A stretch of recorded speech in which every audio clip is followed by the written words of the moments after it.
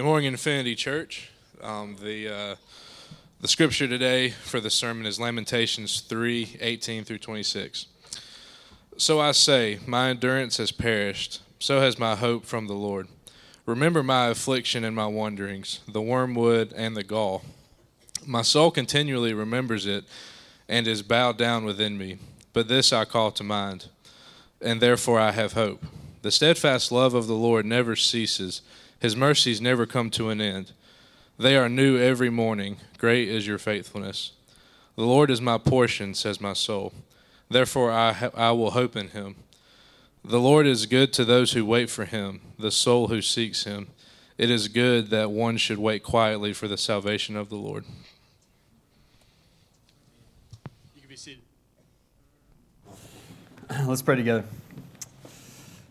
Father, thank you for your steadfast love that never ceases. Father, we want to be counted among those who are willing to wait for you. God, it's easy to rush ahead. At least I'll confess that it's easy for me to rush and be anxious and be demanding that you would act in my time frame and according to my plans. And so, Father, we want to be the people who wait upon your steadfast love. Father, you tell us it is good that we should wait quietly, to be patient, and to be a soul who seeks you. May we be a people who seek you. No matter what busyness or stresses or concerns we may have, we want to be a people who wait for you and trust in you because of your steadfast love. God, we rejoice today over your faithfulness to us. And may we wait patiently for you to act. In Christ's name I pray. Amen. I'll confess to you, my birth year is 1989, which puts me firmly in the middle of the millennial generation, which means I have had to endure all the stereotypes and all the accusations that everybody says my generation has. We all, supposedly, as millennials, expect a participation trophy for everything that we do. Just because we showed up, we want a medal. We expect to be paid top dollar for minimal amount of work. And we're late to work and don't want to be anywhere before about 9 a.m. in my generation. So I'm heard. We have an entitlement problem, I'm told. We expect everything to be given to us because we were raised in our certain generation. Well, I recently heard a characterization about millennials that was new to me. I've been working to disprove all those things that I just said about millennials, except for the participation trophy. I like that. Just kidding. I don't care. But here's a new one about millennials. The idea isn't new, but the terminology was new to me. Somebody referred to us as Generation Flake. Generation Flake, meaning that we are the more likely than the generations before us, to flake out, to cancel some appointment or commitment we've made, probably last minute and probably with just a text message, not even a phone call. That's a stereotype of our generation. We are prone to overcommit ourselves, to think that we can fit more in than we should. That's me. And then when we decide, no matter how much time between now and that commitment, that we decide we don't really want to do it, we come up with any number of excuses.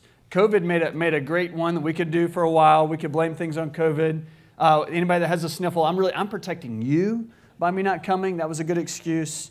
Tiredness, that kind of thing. When in reality, most of my generation just wants to sit in front of Netflix, and just kind of keep going. Continue watching? Yes. Keep doing that over and over. We cancel plans. I don't know if you know any millennials like that, but so is my generation stereotyped to be. Truth be told, I don't think that's a millennial problem. I think that's all of us are prone to overcommit, and then when push comes to shove, we find ways to get out of things that we wanted to do. In 1993, a political cartoonist named Bob Mankoff drew a depiction for the New Yorker that's right here. He says, on the phone, he says, "No, Thursday's out. How about never? Is never good for you?" And according to the New Yorker, this is one of the most reprinted political cartoons they've ever done. There's something that resonates with a lot of people of saying, I don't want to commit to anything. I don't want you to nail me down. I don't want to go to appointments. I don't want to go to meetings. Okay, how about never? Is never good? Like that's how we tend to act. We are flaky at best sometimes. And if it was only funny things or silly things, trivial things like going to a birthday party or missing out on some kind of social gathering every now and then, it wouldn't be as bad. But that temptation, that same flakiness shows up in all kinds of important areas of our lives. And we can be on the giving or receiving end of that, and it can be very painful. That flakiness, that willingness to go back on a commitment is a very hurtful trait in our culture. Sometimes that flakiness is deep. Things like somebody who made you a promise for a job or for a career, and then something fell through. There's passive. We use passive language. I couldn't make it because but somebody did something and the job was dried up or the opportunity was washed. Something changed. Somebody didn't keep a commitment and it cost you big. Or maybe marriage would be one of the most painful and common ways that somebody's backed out of a commitment. And anybody who's had to live through a divorce, either personally or children or parents, anybody has experienced the pain of backing out of a commitment. Or maybe for you it was the other way. It was the parents. Parents have backed out of a commitment to a child or something like that. Some of our deepest wounds can come back to this problem. Somebody made a promise and they didn't keep it. Somebody was unfaithful to a promise. This morning, I want to remind you of the goodness of the Lord our God, who is faithful. The Lord our God has never backed out of a commitment that He has made. The Lord is not flaky. He is faithful. This fall, we've been studying God's attributes, taking up the invitation from Isaiah 40, verse 9, "Behold your God." And behold, as each week we're beholding different aspects. These all interrelate. They're all different angles describing one and the same God, so they're all interconnected. Last week we talked about God's unchangeable nature, His immutability, that He does not change.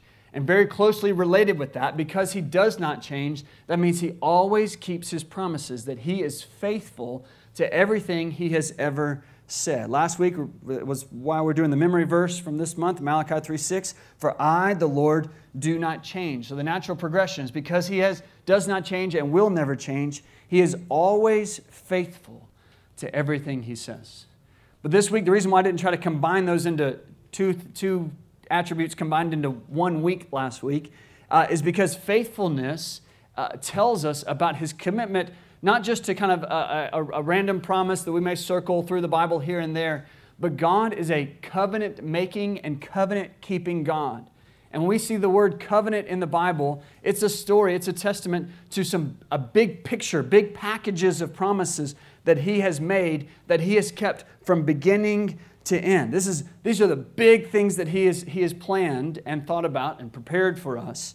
And so this morning, I want you to see in not just that God doesn't change, but that God is faithfully keeping His covenant. God faithfully keeps His covenant. And that word covenant is a critical word in understanding the Bible and understanding how God relates to His people. He has done a lot more than just given us a few token promises here and there. And those are valuable promises. But His covenant, the big picture, is what we can rely on and that's the rock beneath our feet. God is faithful in His character and He keeps His covenant. We read Lamentations 3:22-23 just now. "The steadfast love of the Lord never ceases. His mercy never comes to an end. They are new every morning. Great is your faithfulness." Hey, Dan, can I ask a favor? We're all shivering. Would you mind bumping that? I'm watching lots of corners shiver And it's just not as hot outside, so I think our air conditioning. Sorry to stop that, but my hands are cold too. All right, I'm going to keep going. Psalm 36:5 pictures God's faithfulness as something we could place before you and then try to see how big God is. Listen to Psalm 36:5. Your steadfast love, O Lord, extends to the heavens, your faithfulness to the clouds. So it's like standing before, trying to picture where God's faithfulness, where does it start and stop? And it's like the psalmist just goes, well, if I put God's faithfulness starting there and just went up, it would just kind of keep going. It just you'd never run out of it. It goes all the way to the clouds. His faithfulness goes all the way to the clouds. Maybe similar to we say things like, I love you to the moon and back. I don't know really what that means. We're trying to say I love you a whole lot, but just use better language. The steadfast love of the Lord extends to the heavens. How do we know that? He has proved it time and time again. He has done it in countless ways, but the most significant way I want to walk you through God's covenant-keeping nature. The story of Scripture is that God has made promises and kept them and will continue to keep them. In Deuteronomy 7, verse 9, it says this, know therefore that the Lord your God is God, the faithful God who keeps covenant and steadfast love with those who love Him and keep His commandments to 1,000 generations. So this is His nature. He makes a promise and He keeps it. He makes a promise and He keeps it. That is the nature of God. And you can see that from the first page of the Bible to the last page of the Bible. So that's exactly what I want to do for you. Let's walk through briefly from the first page to the last page to see God's covenant-keeping nature. In Genesis chapter 2, it says, the Lord God planted a garden in Eden in the east, and there He put the man whom He had formed. So here's a physical place, and we even get the rivers in verse 14, the Tigris and the Euphrates, a couple others. It says in the Middle East somewhere, God put man and then woman, He put them together in the garden in a physical place, and this land had a very specific purpose. This was a place for Adam and Eve to enjoy the presence of God. How do we know that? Well, in Genesis chapter 3, verse 6, apparently the habit had been that the Lord was walking in the garden in the cool of the day. So this beautiful garden, a physical, tangible place, a real place, not just a fairy tale, a physical place somewhere in the Middle East, and God at it walked. We don't know what that looked like. Did He have a body? I don't know. But this was God walking with Adam and Eve. They had the presence of God. They were enjoying His favor, enjoying being with Him. And that's how it was intended to be. God made heaven on earth. God has, for all of eternity, I keep talking about this every week, but Father, Son, Holy Spirit, perfect relationship, perfect love. And He overflowed in that and created the world. There's a physical place on earth where there's heaven on earth. That was the Garden of Eden. How do you know it was heaven? It was walking with God. That's the first page of the Bible, right? And then we messed it up. We broke it. Not God did. We broke it. Shortly thereafter, Adam and Eve disobeyed God, and there were consequences for that sin. They deserved to be separated. They deserved to be removed from heaven on earth, to be exiled, to be kicked out of that place. And so they were. They were sent into an exile. There were these swords blocking. You cannot come back into heaven on earth, they said. God told him, you got to go out. You got to leave this place. But you know what the mystery and amazing grace of our God is right after that? The very next verse, Genesis chapter 4, now Adam knew his wife Eve, and she conceived and bore Cain, saying, I have gotten a man with the help of the Lord. Wait. They just got kicked out of heaven on earth. I thought God was in Eden. They left Eden. And then here they are in exile, away from it, and God's still helping them. You see, God, because of our sin, we deserve to be kicked out. And God went into exile with His people. Because He has made a promise. You're my child, Adam. You're my child, Eve. You're created in my image. And though there are consequences for your sin, I'm not going to leave you. They didn't know that yet, but they were learning it. That's God helping Adam and Eve, even as they were unfaithful. God continued to be faithful. A few years ago, Aaron drew my attention to 2 Timothy 3:13, a verse that's meant a lot to him, and I've since circled it in all my Bibles and keep coming back to it. It says this, if we are faithless, He remains faithful, You want to summarize the covenants of the Bible, the entire story of the Bible in just a few words? 1, 2, 3, 4, 5, 6, 7 words. So that works out. Perfection. Here we go. If we are faithless, He remains faithful. After Adam, God extended that covenant to the next generations. We get to a man named Noah and his family. The first time He used the word covenant is to Noah. But then generations later, God extended that covenant to a man named Abram, who would become Abraham. And part of the promise that God made to Abraham was this, Genesis 15:7. He said, I am the Lord who brought you out from Ur of the Chaldeans to give you this land, to give you a physical, tangible place on earth. Why did He need property? What was He doing? 2 chapters later, Genesis 17:8. I will give you and your offspring after you the land of your sojournings, all the land of Canaan, for an everlasting possession, and I will be their God. Do you hear what's happening here? He's recreating Eden. It's in a different location. We don't know exactly where Eden was, but here's the idea. God is going to dwell with His people. Heaven on earth is God dwelling with His people. A physical, tangible place where God's people get to walk with Him. Here it is again. He's recreating. He's keeping His promise. He's remaking the same promise that He made on the first page of the Bible, now 15, 17 chapters in.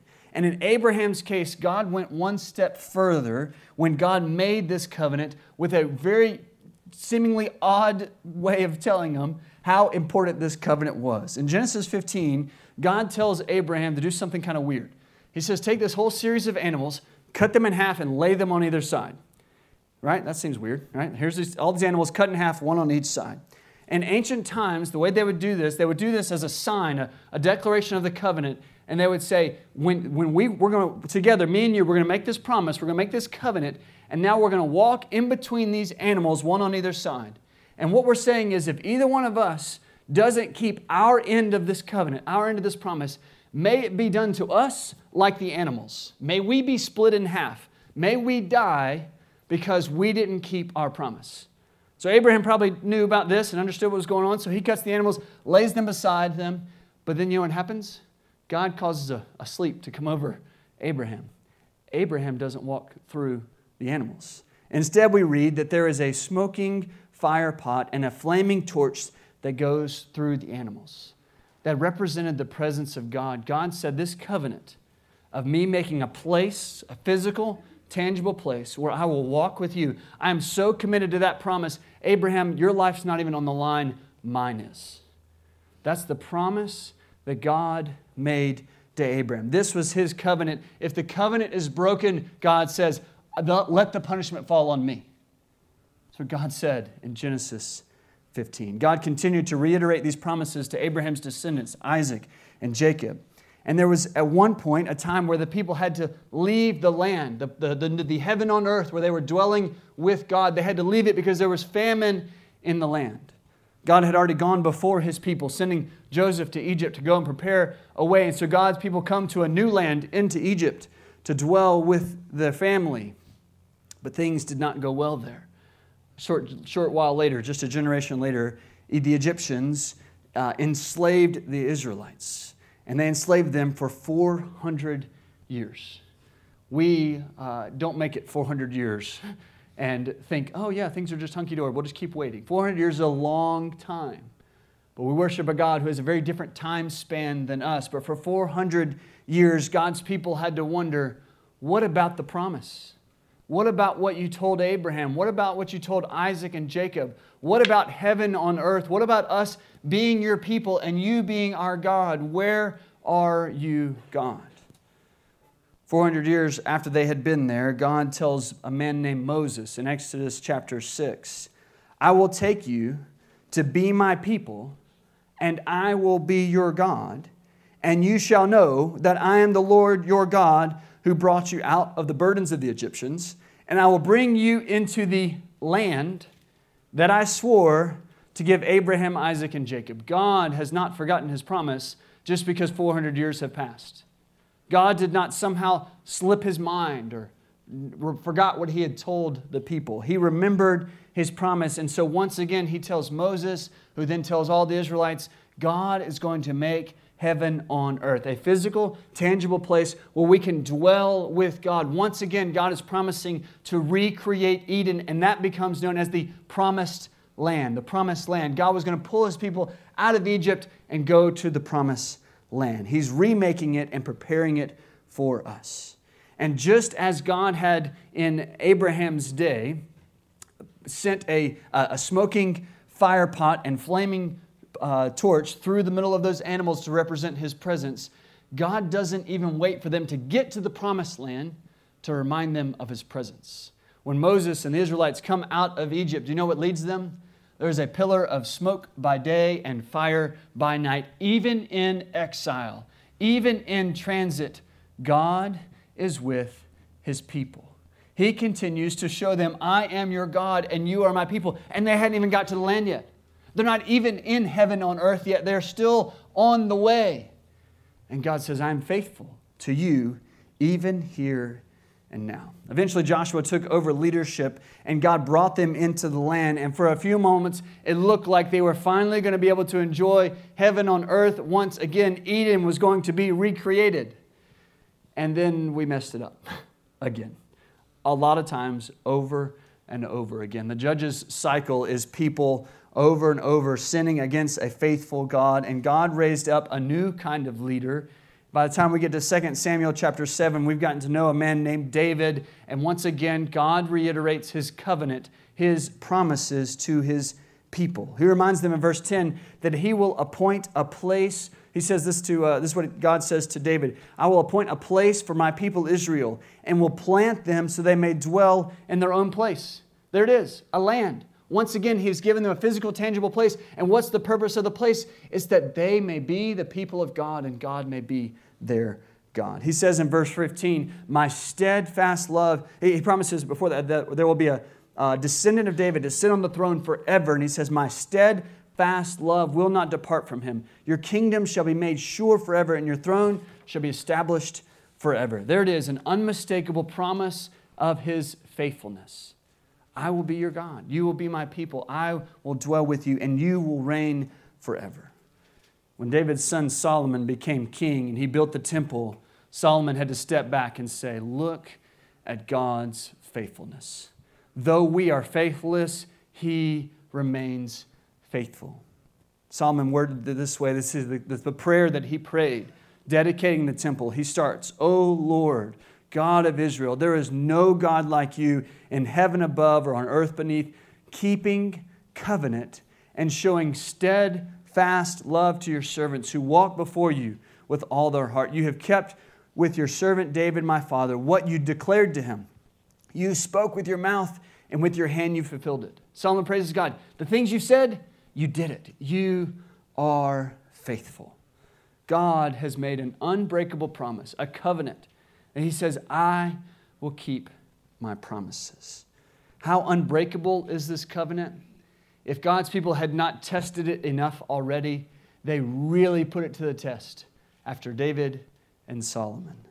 The prophet Jeremiah wrote during one of the most difficult times in Israel's history. God's people had rebelled against him again for hundreds of years, and God, in his incredible patience, had not brought the judgment on them they deserved. But God told his people, I will discipline you. And so he allows foreign pagan nations to come into this heaven on earth, the promised land. This sacred place, this sacred temple where God was dwelling with his people, where he was their God and they were his people. And he allows those pagan people to come and occupy heaven on earth, occupy the promised land. And people are sent into exile, sent into foreign lands, sent into pagan territory. And God goes with them. He doesn't leave them, even in exile. The people had to start wondering, didn't God walk through those pieces with Abraham? Didn't God say his life was on the line? Why are we here in Babylon? Isn't God going to keep his covenant? Jeremiah describes there was a way you could mess up the covenant. Here's how you can mess it up. We could stop. If you're going to stop God from keeping his promises, This is how you do it. So I'm going to read you the second half, which tells you, it tells you about breaking it. He says, Jeremiah 33:21, then also, so after the thing he says, then also my covenant with David my servant may be broken, so that he shall not have a son to reign on his throne. He said, here, this is going to happen. If you do this, it's going to break my covenant that I made with David. So what did he say right before that? Was there a way to break that promise? He says, here's how you do it. Verse 20. So one before that. Thus says the Lord, if you can break my covenant with the day and my covenant with the night, so that day and night will not come at their appointed times, then also my covenant with David, my servant, shall be broken. So here's all you got to do to stop God from keeping his promises. Stop the sun from rising. That's what Jeremiah, in the middle of exile, while the people are scattered abroad, suffering, he says, God is faithful. There is no amount of suffering, no amount of turmoil, no amount of whatever we go through that could get us to a point where we could say, now this has proven God doesn't keep his promises. If you can stop the sun from rising, you can stop God from keeping his covenant, and neither of those are going to happen. God keeps his covenant. This is how committed he is. If we are faithless, he remains faithful. God was bringing his people through a time of discipline that he may prepare them once more. They come back to the land. They come back to the promised land and once again wait on him to fulfill his promises. And he did it in a physical, tangible way like no other. God sent not just a prophet, a priest, or a king, but God sent his own Son, Jesus, the Son of God, who is fully God, who dwelled in heaven with his heavenly Father from eternity past. And of all the places, everything that had been going on earth was about bringing heaven to earth, right? That's what the Garden of Eden is. It was heaven on earth. The temple was meant to represent heaven on earth. The promised land was heaven on earth. This is God dwelling with his people. But Jesus didn't need a heaven on earth. He had heaven. He was already there. And he went into exile. He left heaven. He was with his people even away. He went to us. He came to us. He left perfection to come and to be with us. He wanted to walk with his people once more in the cool of the day. So he brought heaven to earth. And what did Jesus do after leaving heaven and earth? He went into exile even more. He was crucified outside the city gates. He went into the most extreme of exiles. He went into the grave. There is no greater exile than death itself, a separation from God, a separation from the way life was intended to be lived. The heaven on earth that we get to enjoy in the presence of God, Jesus went beyond that. He went to the grave. He went to exile. And if there was ever a moment where it looked like God was breaking his promise, it's when the Son of God is on the cross shouting out, my God, why have you forsaken me?" Where's God's faithfulness now? Where's this God who has promised to keep his covenant? Where's the God who's promised to never forsake his children? His own Son is on the cross. Jesus goes into the grave. And on the third day, he rose.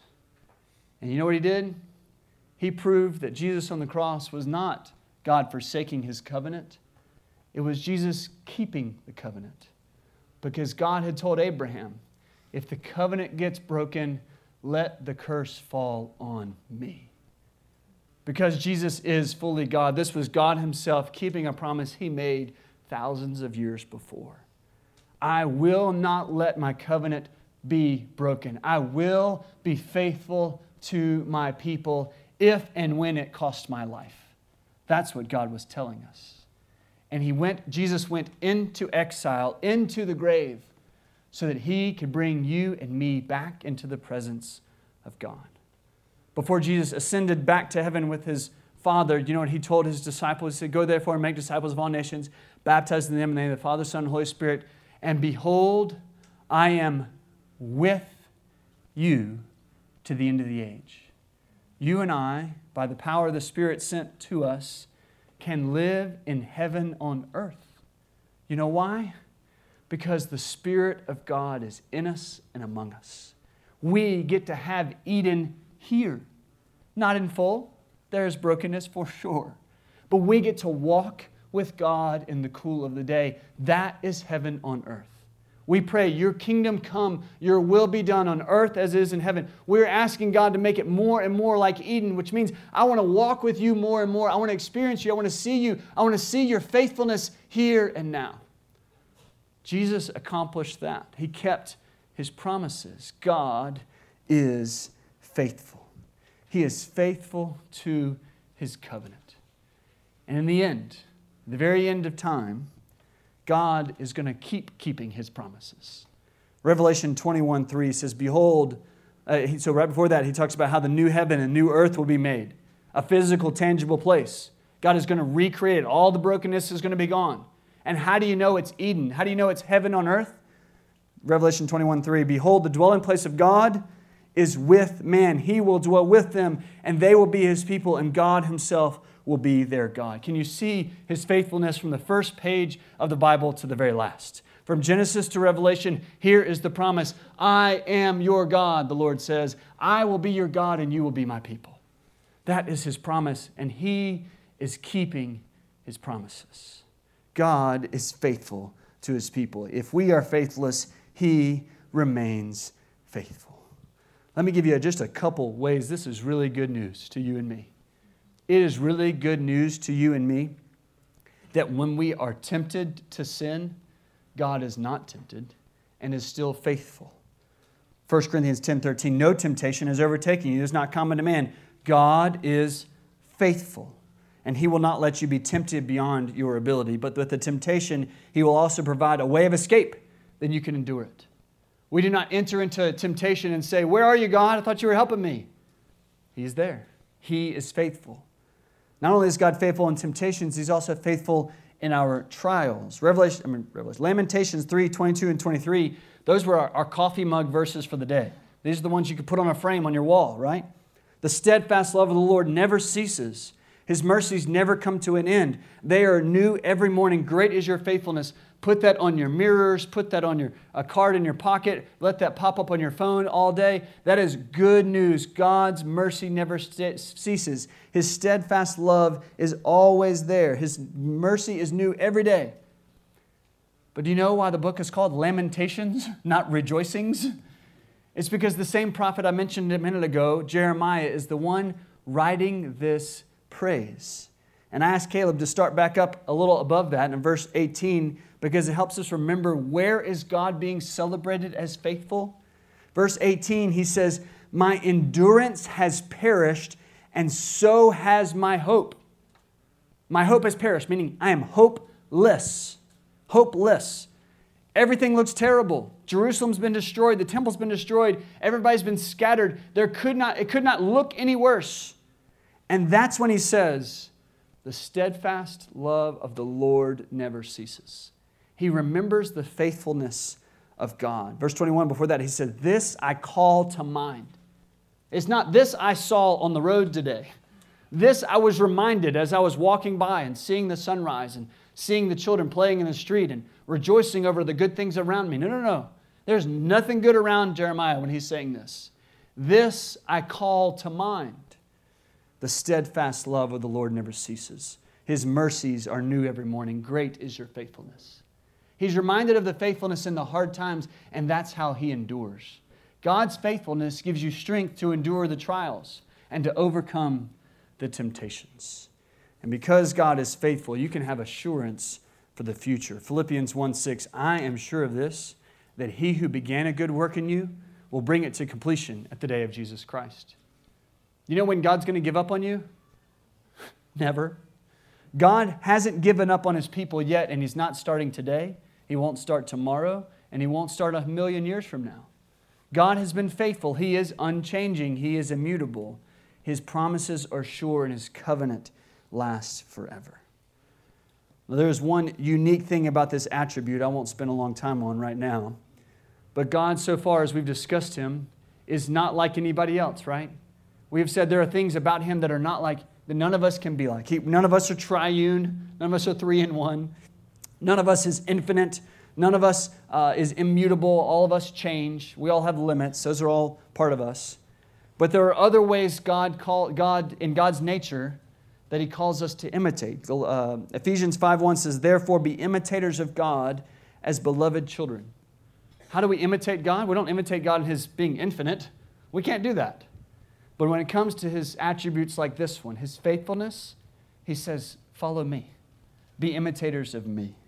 We are called to be faithful. Imitate our faithful God. Imitate our faithful God. Not in our own strength. You go to Galatians 5:22. One of the fruits of the Spirit, the seventh one, is faithfulness. With God's Spirit in you, you can begin to imitate God. What does faithfulness look like? Well, one of the most common ways we use the word faithful, or being somebody that is not faithful, is we reference our spouse. Are you faithful in your marriage? Are you faithful not just physically in your marriage, but emotionally? Are you there for one another? Are you committed to one another? Are you building a bond of friendship? Are you faithful to your spouse? And the reason that so often the marriage metaphor is used for our relationship to God is that God calls us, even before our marriage, to be faithful to God. The picture of the Old Testament over and over again is an adultery when people practice idolatry, worship something other than God. Are you faithful to your marriage? Are you faithful to God above all else? Are you faithful in all the other responsibilities God has given you? Is your word yes when it's yes? Does your no mean no? Are you faithful in keeping your word? We worship a faithful God, and people who worship a faithful God are transformed by that God to be faithful. We are called to imitate our God all the way up to our very lives. Revelation 2:10, "Do not fear what you're about to suffer.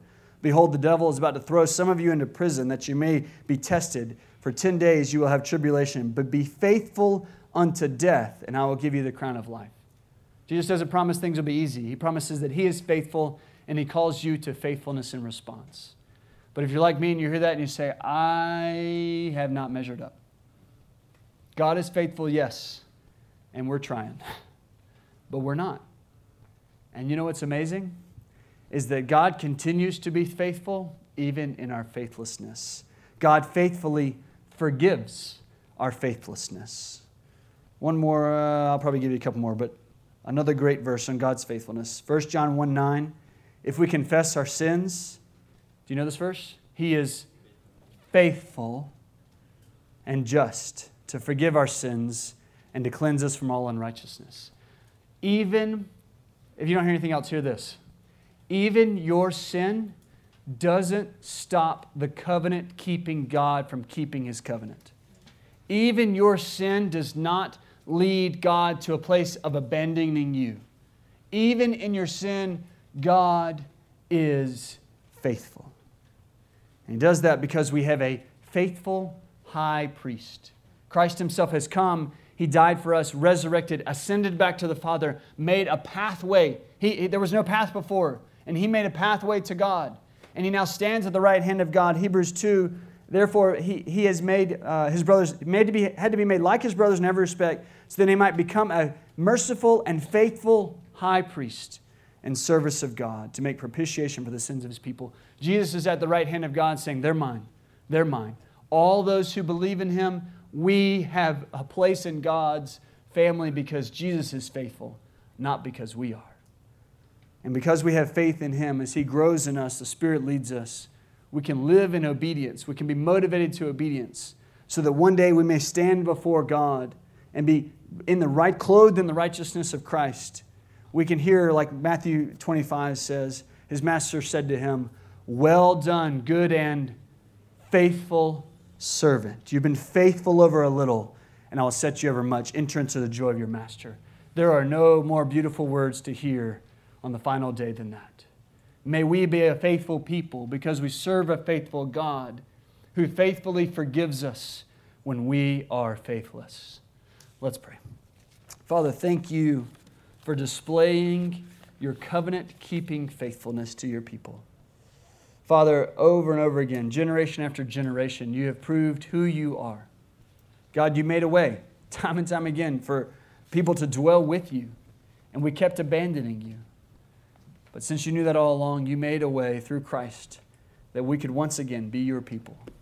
God, we pray that we would lay down our faithlessness today, that we would see the places in our own lives where we are not true to our word, where our word doesn't mean anything, where we are turning our back on the places you have called us to be faithful in our homes, to be faithful in our work, to be faithful with our children, to be obedient to you, to live after your priorities and not our own. God, we see all the ways we come short, and we lay that before you and depend upon your faithfulness to forgive us our sins.